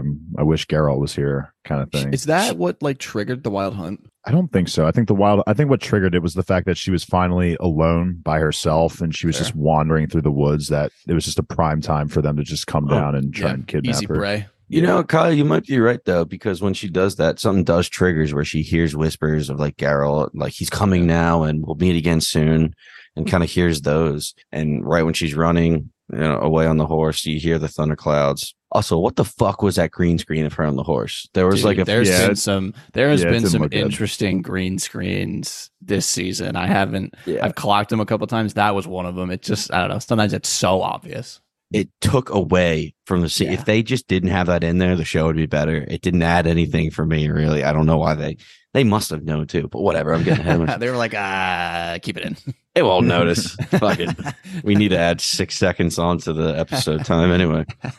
But anyway, the thunderclaps start getting closer and the mist, the dark clouds start getting closer. And who pops up at the Wild Hunt? Crazy. We hear somebody yelling, Cirilla, like Princess of Zintria, and we get a name drop too if you have subtitles on. Yeah, it was Aradin, I think, right? Aradin. Yes. And if I know you guys haven't, but for everybody who watched Blood Origin, at the very end of that episode 4 finale, we do get a little history into the Wild Hunt. We knew that character Aradin going in. And now all of a sudden we see him in the Wild Hunt. So it's like, okay, what happened in between all that time? And he was way back in the Conjunction of the Spheres. I believe that's all that Blood Origin was about. So I wouldn't recommend watching it, but if you want, just go watch the finale. It's just kind of like fast forward through some stuff. I mean, it's not a bad show. It's just, it seems so disconnected from The Witcher. It's like a generic fantasy 4-episode epic. But anyway, Aradin, we get a little bit of backstory behind him, which you'd love to have. So Wild Hunt comes down. They kind of talk a little bit. Yes, we are corpses, but you are death itself. Come join us. Like, holy shit, what does that mean?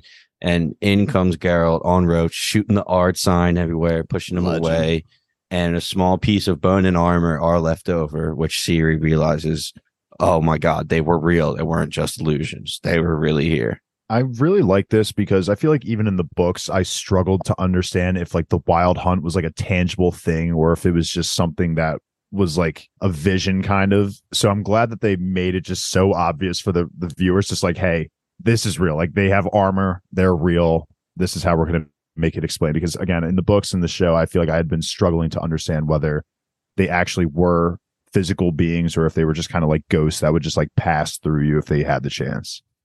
Well, it's interesting because I guess we saw them in like a different, like on a different sphere, no? Or was that just like a different? Yeah, that's what plane like that was a different plane. I think like we don't know what it was. It could be. Yeah, well, maybe we'll figure it out. Yeah, might be too early for us to know. But yeah, like I took that as kind of like I almost thought that like if the Wild Hunt had kept running at that group of 3, like it would have just like phased through them. But here, clearly, we know that would not have been the case. Yeah, they had physical bodies. It's just I don't know. Again, Geralt just pops up. Yeah. Like, what the fuck? Just would- there. Just like on his way to Aretuza, like one of the Yeah. biggest cities in the world, and just like Ciri's on a random path, and of course Yeah. he's just like Yeah, right yeah. there. He's coming from the right I direction. mean, Yeah. the only thing, that I'll give credit, like it would have to be him coming in the right direction, and his medallion must have been like ringing and True. followed it. But again, I I'm just think- trying to I defend think it. Way. I'm just trying to defend it. Yeah, and it speaks to the connection that the two have. They're bonded by destiny. Like, he's always there for her. He's always coming. I knew you'd come. You'd always do. Cheesy, but it's just No, it's yeah. the easy way for them to have him appear in these moments. No, totally. I'm gonna come. Yeah, it's definitely heroic as shit too. I mean, I fucking love him. Yeah, So that- dude, when he showed up, and I was like, there he is, the legend. I literally said it out loud, so I wasn't actually thinking about it. Dude, I feel just so much safer whenever he's there. Oh my god, yeah. When he's on the screen, it's like, fuck yes. Hmm. So that's kind of all we had for them this episode. We are going to jump over to King Vizimir back in Redania. We get some Dijkstra and Philippa action with Radovid. I don't know what sport this is. I don't know what the objective is, but Yeah, King what- Vizimir is just chucking metal balls at somebody who's just sitting there and taking it. Fucking So ridiculous. dumb. Apparently he was doing well, so I have It looked no like, idea. I mean, he was kicking that guy's ass. And he would scream like, "Oh yeah, that was a good throw." So Dijkstra's talking to him about like this deal with Nilfgaard that Vizimir didn't tell Dijkstra about, and Dijkstra's saying, "Hey, you're getting played, man. I don't know what deal you brokered, getting part of a vassal state in Nilfgaard's true kingdom, but they are playing you." Vizimir's saying, "Hey, you do all the intel, give me all the information. I make the decisions." Yeah, that was funny. Dijkstra, When I'm these- sure when just, these like, the puppet most kings- frustrating thing, in the Yeah, world. when these puppet kings try to actually do things, like the ones actually running the show are just like, what do you, you're just making this so much more difficult for us. And he got his fucking wife killed. Yeah. I mean, that's one way to get things done. People are just like out here fake lying, killing people like, oh, I mean, I killed this person, but it was actually this person that did it. So let's make them the enemy, common theme here. yeah, Radovid is like teasing Dijkstra. He's like, "Come on, Master of Spies, use me. You're not doing anything. You're not getting anywhere. You need my help." And all of a sudden, you go to the next scene. It's Dijkstra sitting down with Vizimir at the table. Vizimir saying he doesn't want anything to do with the Cyrilla nonsense anymore. It's way too much of a headache. All of a sudden, Radovid comes in with a chest. Oh, there's a letter courtesy of Nilfgaard. See, Dijkstra, everything's fine. Opens it up. It's the head of his wife, the queen. He Is her- freaks out. Is her name Hedwig? Yeah. Okay. So That we just throws me off. we got her a little bit episode 1, not a whole lot. She only Yeah. had a line here or there, but we She's do kind of cranky. yeah. But apparently Vizimir actually cared about her because he broke down a little bit, and Dijkstra was like, "I swear, I will not let them get away with this," and puts on the face as soon as Vizimir gets out the Yeah. door and the door is closed. He goes back to the normal demeanor, sits on his throne, starts eating his chicken. I love Rat- that. And Radovid is like, "Holy fuck, this was you. You fucking Yeah. did all this." Hmm. He's Yeah, like, he "I'm gonna-" basically shoves it in his face. Dijkstra's like, "What you gonna go tell him? What are you gonna tell him?" Like, he just lays out what would happen, and Radovid's like, "Motherfucker," and Dijkstra's Put in his just place popping- again. Yeah, just popping some chicken, beating the boss. That was a great scene. I think that was definitely a badass scene for Dijkstra. I mean, even though it was definitely evil, I think that was a well needed scene for him. Yeah, bro. Us No. Dijkstra stands are fucking eating good. Definitely, because Dijkstra was kind of being exposed earlier this season. He was the master Yeah. of spies, but didn't seem to know everything or get everywhere. So he's kind of being underplayed, and all of a sudden, he kind of big dogs everybody right here. Oh, yeah. Oh, Puts his that's foot what you right meant. down. That's what you meant when you said we could get more use out of the queen. Yeah, that You was know, good. Yeah, it is. Do you nice. think that that was what Philippa? Yeah, Philippa, I don't know why I just questioned that so hard. What she was like talking about, or did she like know that this was like a potential route to happen? It seems like this was kind of just like a Dijkstra thing. I feel like it was both of them. I feel like they both Okay, yeah. conglomerated and were like, Definitely. yeah, this is the way They to go. chatted about like making her useful, but I'm curious of how like what level of involvement. And based she off might- the conversations that she has with the one night stand. that oh, she- so true. Yes. yeah. yeah. I was So just true. about to say They literally she- talk about it. Philippa definitely kind of. I don't actually know if she's banging for pleasure or just banging Mhm. the You servant. can keep that in, by the way, too. I'm okay with making mistakes on the podcast. Sounds good.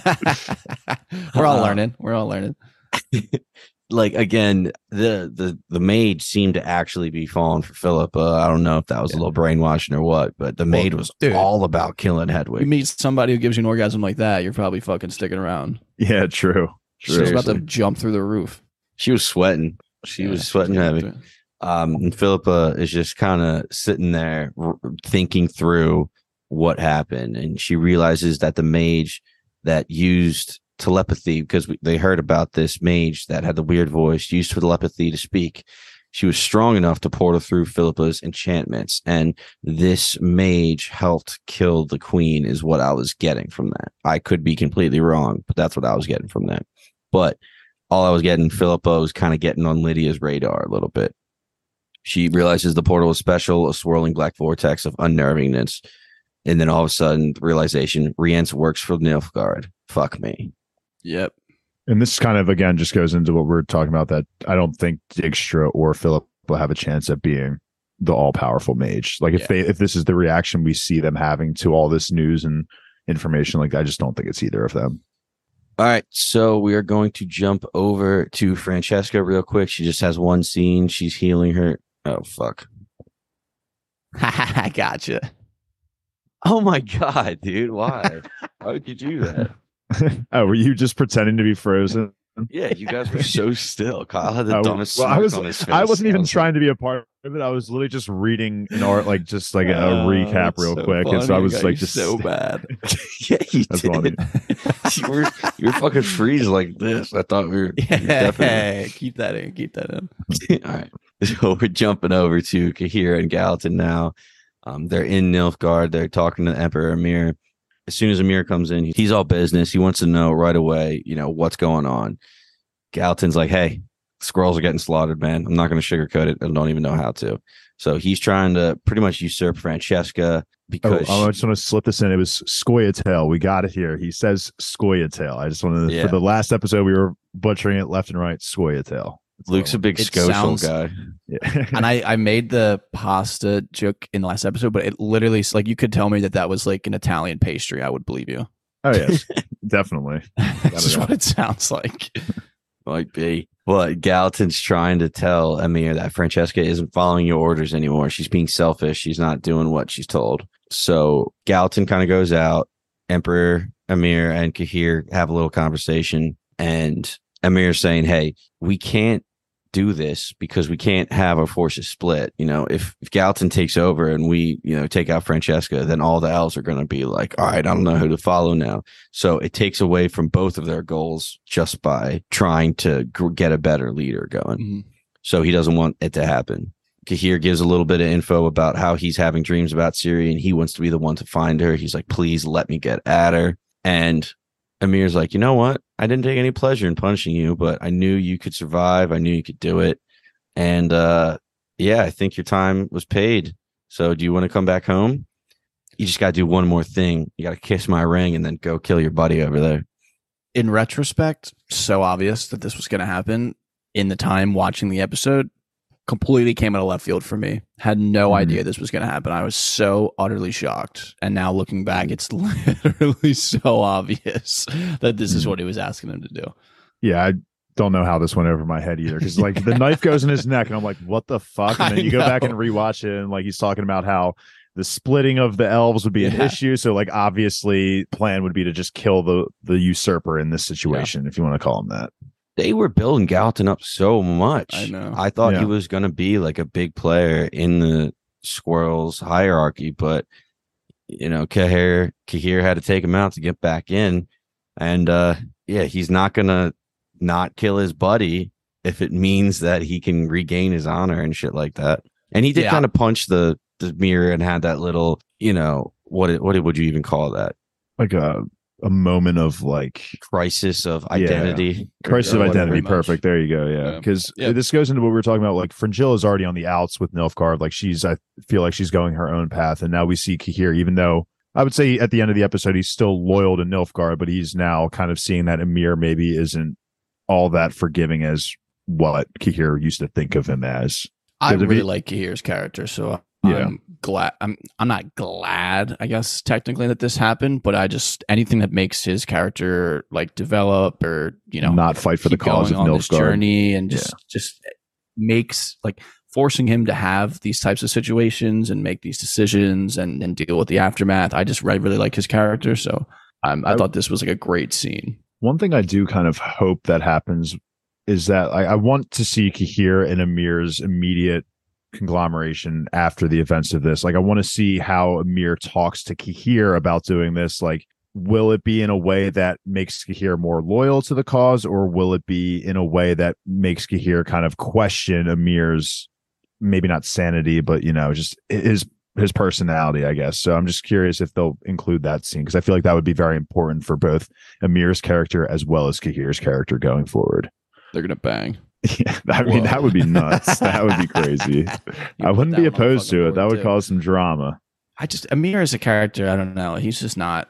I need more from him and quick. I think, just personally. Yeah, I would agree with that, and I would agree. Just based off from the books, like one of my main issues would have been I would have liked to get more Amir backstory. And so hopefully the show gives us that a little bit more, which they already kind of are, I think, just by even giving us the scenes with like the blacksmith and here with Cahir. Like, those are, again, scenes we never got in the books. Yeah, totally. I thought, really good Cahir scene all in all. In the end, looking back, what an interesting character he's got going on. Yeah, I really enjoy it. We are gonna jump to Istrid real quick. He only had one. I forgot about that motherfucker. Yeah, right. Fucking option number 2 in case Geralt ever dies and Yen has to go back to her plan B. Yeah. But what a downgrade. Yeah, he's a bum. So he's trying to get more books on the monoliths, and I don't know who this freelancer is that is getting hired to track that shit down, but she didn't get the book. Apparently, it went to Aretuza. So they are in Nilfgaard. He is hiding out in Nilfgaard right now. Actually, I'm not sure. I'm not exactly sure. They were singing songs about Nilfgaard, but it could be like a newly conquered territory. Yeah, because I think it opens up, like the song opens with them mentioning a city that wasn't like Nilfgaard, and like I think the second part of what you were saying is right. Like, I think it was like a recently captured Nilfgaard. Like, yeah. But yeah, Istrid, man, I wonder what he's obviously heading to Aretuza. Like, this is just basically everyone and their mothers is basically going to be at Aretuza, and this is definitely going to lead to something huge. So, like I said in the previous end of the last episode, I'm just so excited for more Aretuza content. Like, it's building up to get something big here. Yeah, for sure. And the monolith idea is cool. There's just like so many, like I said at the start, there's so many irons in the fire for this show that it's tough. Like things happen, and sometimes they don't always move plot or something like that are important, and it's just kind of tough sometimes. But even like I had forgotten about the monolith until they said it in this episode, and I was like, oh shit, I forgot. Yeah, that's a thing too, and they're really interesting. So, and you guys said that that's not a book thing, right? No, and it's funny because Istrid really isn't in it that whole much either. And season 2, they try to give him a lot more. They try to give a lot of other storylines some more credit, and I swear, it seems like they're just trying to fix their mistakes in this season, because Istrid's barely in it. Through 3 episodes, she's got one scene. Like, they're like, how the fuck are we going to tie this storyline that we created in season 2 into the source material that we're reverting back to in season 3? It's interesting, honestly. But I mean, I like Istrid as a character. So were you thinking that whoever the Rience's benefactor? I don't think that's the right word. Either way, the guy who's behind the scenes of Rience, they probably were the recipient of the book, right? So I took it as, didn't the book was being sent to Aretuza from the Nilfgaardian Emperor is what I took it as, which I don't know why that would make sense or what, but I'm fairly certain the book was coming from Nilfgaard to Aretuza. Okay. So I think you're right, though. Yeah, that's just the thought I latched onto immediately. Yeah, I think either way, it was definitely in the hands of Amir at some point, this book. My last comment on the scene, too, will be that clearly Istrid and Jaskier have the same hairdresser. All right. If they have the same hairdresser, do Rience and Lydia have the same makeup artist? Because they're both missing parts of their fucking face right here. Yeah. And they are the... I see you, boss. Talk about the best segue ever. Yeah, you want to talk about segues? This will be our last group of characters for this episode. Rience and Lydia, they are talking about how Rience is freaking out because he's like, hey, I only partnered up with you and I only took this job because you said you didn't work for Nilfgaard. I don't want to be involved with anything Nilfgaard, too powerful. And Lydia is going with her telepathy, hey, I don't work for Nilfgaard. I just work for my lord. And right now, my lord is working with Nilfgaard, not for Nilfgaard. So again, we don't know who this guy is. All we know is he's got connections with a bunch of higher ups. Vilgi. Vilgi. Yeah, you want to talk about connections of higher ups? Yeah. I think it was so stupid of Lydia to try and insult Rience with a face joke. Like, what the fuck? Like, your face is clearly way worse off than his is. Like, and I mean, she's also clearly way more sensitive about it. Yeah. I was like, what do you? I forget what the comment was. I'm like, you are such an idiot. Like, he's just going to throw this right back in your face, literally. And he did. Yeah. I liked how he was able to like brush his finger through the illusion and the illusion goes away for a hot second. That riled her up a little bit. Do we know why he hates Nilfgaard or why he's anti-Nilfgaard? I thought of it as he's scared to work with Nilfgaard because they're so powerful. Like, yeah, I think I feel like just people hate Nilfgaard in general just because they're running around conquering shit that they're claiming like they're the all superior ones. Like, I think people just are anti-Nilfgaard. Because I remember there was obviously some more information about him in season 2 when we first meet him and those types of things. I just didn't remember if I was not remembering something. Oh, you're good. And I also could have used the internet, but I used you guys instead. Well, you could also get spoilers that way. You definitely don't want to do that. True. Just Rience and then the dead. Yeah. Yeah. Or like Rience bangs Geralt. I'm like, whoa. What is it? Yeah. Status or status. Google autofill. But yeah, I mean, the end of episode 3, we're pretty much set up for what could be a really good episode 4 or 5. You know, we already have a lot of people with their sights on Aretuza. So we don't exactly know what the pace of the rest of part 1 will be, but you know, it feels like it's building definitely. After a crazy episode 1, I feel like 2 and 3 were definitely a lot of build for a crazy episode 4 or 5. Yeah, I mean, we get the break after 5, so it's got to be some mid-season shenanigans have got to be going down there, especially if they're breaking up into, you know, releasing the second set of episodes later on. I feel like they have to lead us on a cliffhanger. That's got to be a banger. But that's just an interesting thing for them to do. Yeah, break up mid-season. So maybe it was story focused versus like. What if we just come back and it's just Liam Hemsworth as Geralt? Oh my god, I would go right to the internet. Yeah. What the comments are saying. Yeah, I mean, I had to save up my 600 fucking Twitter posts that I'm allowed to see per day for that. Yeah, Elon changed that shit just to be able to read what people were saying. If they actually pulled that would be insane. My comment, though, on these episodes is just that I'm very interested in the idea of like what is actually going to happen. I mean, that's like a stupid sentence to say out loud, but like because they're saying like Jaskier has a line to Geralt where he's like neutrality has consequences as well. Geralt's saying like I thought I could take her off the board, but now people are, you know, creating new pieces instead. And then we get Tissaia basically and Yen talking about how like Yen wants to protect her from the war, but you know, war's going to happen and she's going to be central to it. I'm just interested to see how far it goes. Like, is it literally going to be Geralt, Yen, and Ciri against like everyone else? Like, because everyone's going to get on board like anti-Syria, where it's like Stregobor kind of line of thinking of like she's basically a fucking nuke and let's just neutralize the nuke and we don't have to worry about anything else. Like, I'm just getting towards like the idea of the war and the fighting, and if it's going to be so like the intensity level, I guess, is kind of what I'm getting. And I'm just very curious to see where the story goes in that sense. I've honestly really enjoyed these episodes, surprisingly. Like, I think I told Luke, who was a little hungover today, to be on the podcast. But we didn't even mention that he's not here. He's a little baby, but no. So I was telling him, I was like, you know what? I really hate how much I'm liking this show because, again, as we mentioned in the first episode, this is just all gonna lead to a big disappointment with, you know, Henry Cavill not being in there in season 4, potentially maybe in these next final 4 episodes. Oh my god.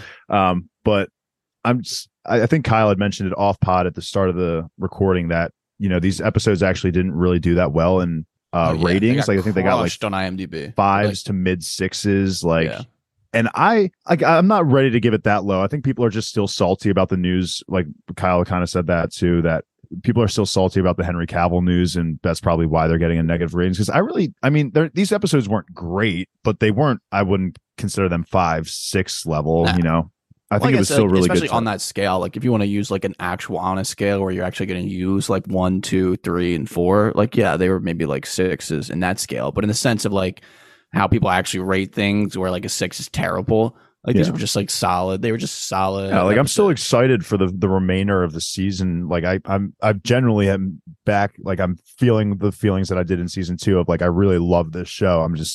I just then you kind of think, shit, Liam Hemsworth, you know? Yeah, it's tough because I just love Geralt. Yeah, that's such a big part of the show of why I like the show so much, and it's just kind of tough. But yeah, hey, solid episodes. We got time with them though. We got time with them, and we're gonna enjoy it while we got it. Yeah. I feel like that's how we end every episode. It's like we still got a few more episodes of Henry Cavill left. It's going to be mentioned every podcast episode. We just have to remind people. It would almost be malpractice if we didn't. Yeah. Yeah. I mean, his what am I trying to say? His enthusiasm. His muscles are amazing. His enthusiasm for the content is just infectious, and I swear you can tell just in the show just by watching him play Geralt, and that is very hard to come by. So that is why we are so passionate about it. My last comment too, now I'm kind of thinking about is like, it's interesting that he said that one of the main reasons I think he said that he left the show was because he didn't like the directional choice that the directors were taking with the show. But I feel like this season now more than ever, we've been more connected to the books. So like they must really do something in season 4, end of this season, that is just like bad. Yeah. So because again, I feel like I'm at this point in the story where I'm reading directly from the book at this point. So I'm surprised that Henry thinks that they're not going to stick with this. He knows something that we don't. So we'll see. But that's my only comment that I wanted to bring up. Can't wait to find out. Yeah. Yeah. But that's going to be it for us, guys. If you like what you heard, please follow us at bingetowntv.com. Like we were saying earlier, that is the best way to find all of our content in the best format possible. Format. Fucking loser, Paul. Dora Mormont. Yeah. Follow us on Instagram, Twitter. All the shit. Hey, let's go. What a way to end that. They know the socials. The people know the socials. Yeah. Thanks for listening. Love you guys. Yeah. Kyle said it best. Appreciate you guys. Love you guys. We'll see you here next time. Smart rates for a smart lady. John Cardi Bank, mind the well name. John Cardi Bank, mind well the name. You're listening to the Geekscape Network.